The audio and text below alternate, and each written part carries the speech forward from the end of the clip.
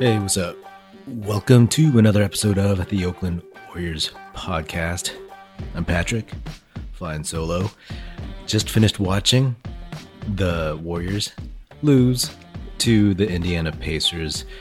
Clay was at the game, and that was cool to see. I mean, it was good to see him there. It's almost though like you're seeing a ghost, you know?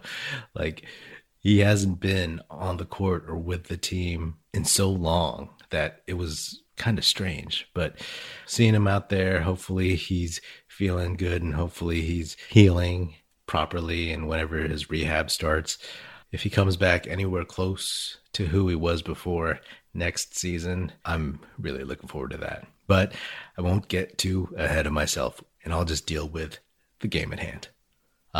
Tough loss. That really felt like a game that the Warriors were actually going to pull out and win. And I got to be honest, I'm kind of pissed they didn't win. But I take that as a good sign, because earlier in the season, I would have been super happy with this kind of result, that they competed, that they, kept it close or whatever. Maybe this is just a sign that I expect them to close out. I expect them to play well, that just competing and staying in the game is not the goal. So I guess that's a positive, that I perceive this team as beyond those first week or two growing pains, that awkwardness of not having training camp and stuff like that. The Warriors were playing pretty well throughout the game, but then when it mattered most, they just couldn't put the ball in the basket. The whole game, the Pacers were putting some box-and-ones, doubling Steph, tripling Steph, just focusing on him, making him give up the ball. So eventually, the Warriors are going to have to figure something out about that. Damian Lee, Michael Mulder, Kelly Oubre, Andrew Wiggins, they were all hitting shots early. There was one sequence where Damian Lee and Michael Mulder both drained threes. I think it might have been back-to-back. And I was like, all right, I guess we're never going to see Jordan Poole ever again. In general, the team looks like it's coming together. They're finding a little bit more flow. But man, yeah, I really wanted this one. They definitely missed Eric Paschall out there. As I've said before, he's one of the few guys on the team who can just put his head down and go get a bucket. He can really force the issue a lot more than some of the other guys on the bench. So when they had trouble scoring, he might have been a nice option. Also, just having him as the backup center on the second unit would have been super helpful. Looney's minutes, I mean, they were a little mixed. I mean, the guy's just so ground bound. When you had him and Draymond in the game, they were just too small in a lot of ways, going up against Sabonis and Miles Turner. James Wiseman, I mean, he has size, of course, and he started off strong, had a couple good shots. But yeah, he still looks like sometimes he doesn't know where to be on the court and gets a little lost and whatnot, which is fine. And all that stuff is understandable. I have this theory, right? Like the team, when they started the season, just looks so out of sorts. And that's obviously why they looked so bad. They didn't know how to play together. And then as the season moved forward, they're starting to get more of that feel. And so everybody has raised the level of their play, including Wiseman. But the thing is, like, that initial confusion to start the season, now that's kind of gone, and the vets, they are a little bit more comfortable. You're starting to see the rawness, the lack of game experience, especially in the NBA, for Wiseman. So basically, everybody was like a little off to start the season. But then the vets, they closed the gap on themselves. But, Wiseman has improved a little bit as well. But you're seeing still that dearth of actual game time. But I did like that Wiseman was super aggressive, like he always looks like he is competing hard. When he played with the second unit, he looked a little off, like he hadn't played with them that much. The second unit, usually with Paschall in, sometimes they have a pretty good flow. They started developing something like that. And now with Wiseman out there, it's just, it wasn't the same. He still has to work on his hands, of course, a little bit. Sometimes the rebounds just bounce off of his hands. I think, maybe it's the speed of the game rather than just having bad hands. He had some great moments. His dunks are always nice. That block on Sabonis was pretty nasty. I think Sabonis adjusted his shot. I think he may have double clutched or something like that. So Wiseman was just in the air waiting for him. And I think he blocked it with like his forearm or close to his elbow off the backboard. I mean, that was pretty impressive. On the ensuing fast break, Draymond passed it to Wiggins maybe, or one of the wings. And he missed the layup, but he had Steph trailing on the right wing. Maybe he should have hit him there. Again, like Wiseman will have his ups and downs, his pluses and his minuses, so I'm not too worried. I think some of those foul calls on James Wiseman were bullshit.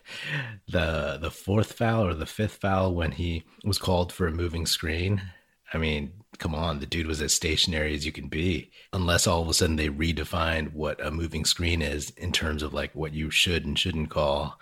That was just strange. I mean, we've all seen far worse moving screens, which are never, ever called, but I guess they're giving him his rookie welcome to the league or something. So yeah, they missed Paschall, especially because Wiseman was in foul trouble and they had to put Looney in a lot. And so they were consistently outsized under the basket defensively in terms of rebounds. So that definitely didn't help.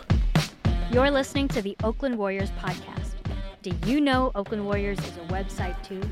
OaklandWarriors.com offers a collection of Warriors t-shirts that are comfy, classy, and cool. Fit for a real Warriors fan like you. Forget basic tees and boring designs. With Oakland Warriors, you can show your team pride with those in the know. I have a shirt from OaklandWarriors.com. It's comfy and soft, and it reps the Dubs in a low-key but fun way. Don't believe me? Check out OaklandWarriors.com and use the code PODCAST at checkout for a 10% discount. But taking a step back, for most of the game, to focus on the good things, Kelly Oubre Jr. started hitting some shots. He hit a few threes, and that was good. Damian Lee, that dude, he's in that category for me now. I don't know about you, but like when he shoots a three, I think it's going in, and there's no one else on the team besides Steph that I ever think that about. So that's solid. And Andrew Wiggins, hey, he's consistent. His defense was awesome. He had a couple blocks.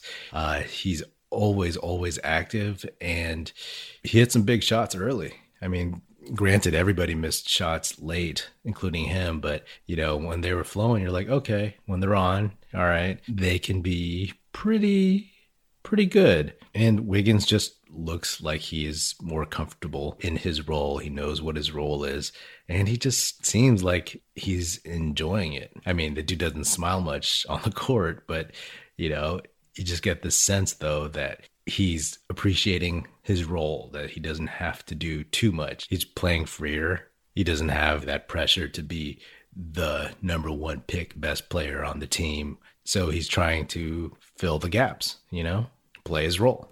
But yeah, man, this one, again, like I think it's good that, maybe I feel like we should win this game because that means that the team is better than it was before. And that I'm thinking about how these games and how these wins and losses are going to actually affect their playoff standing. So that's a positive because I guess I'm assuming and hoping and thinking that they're actually going to make the playoffs.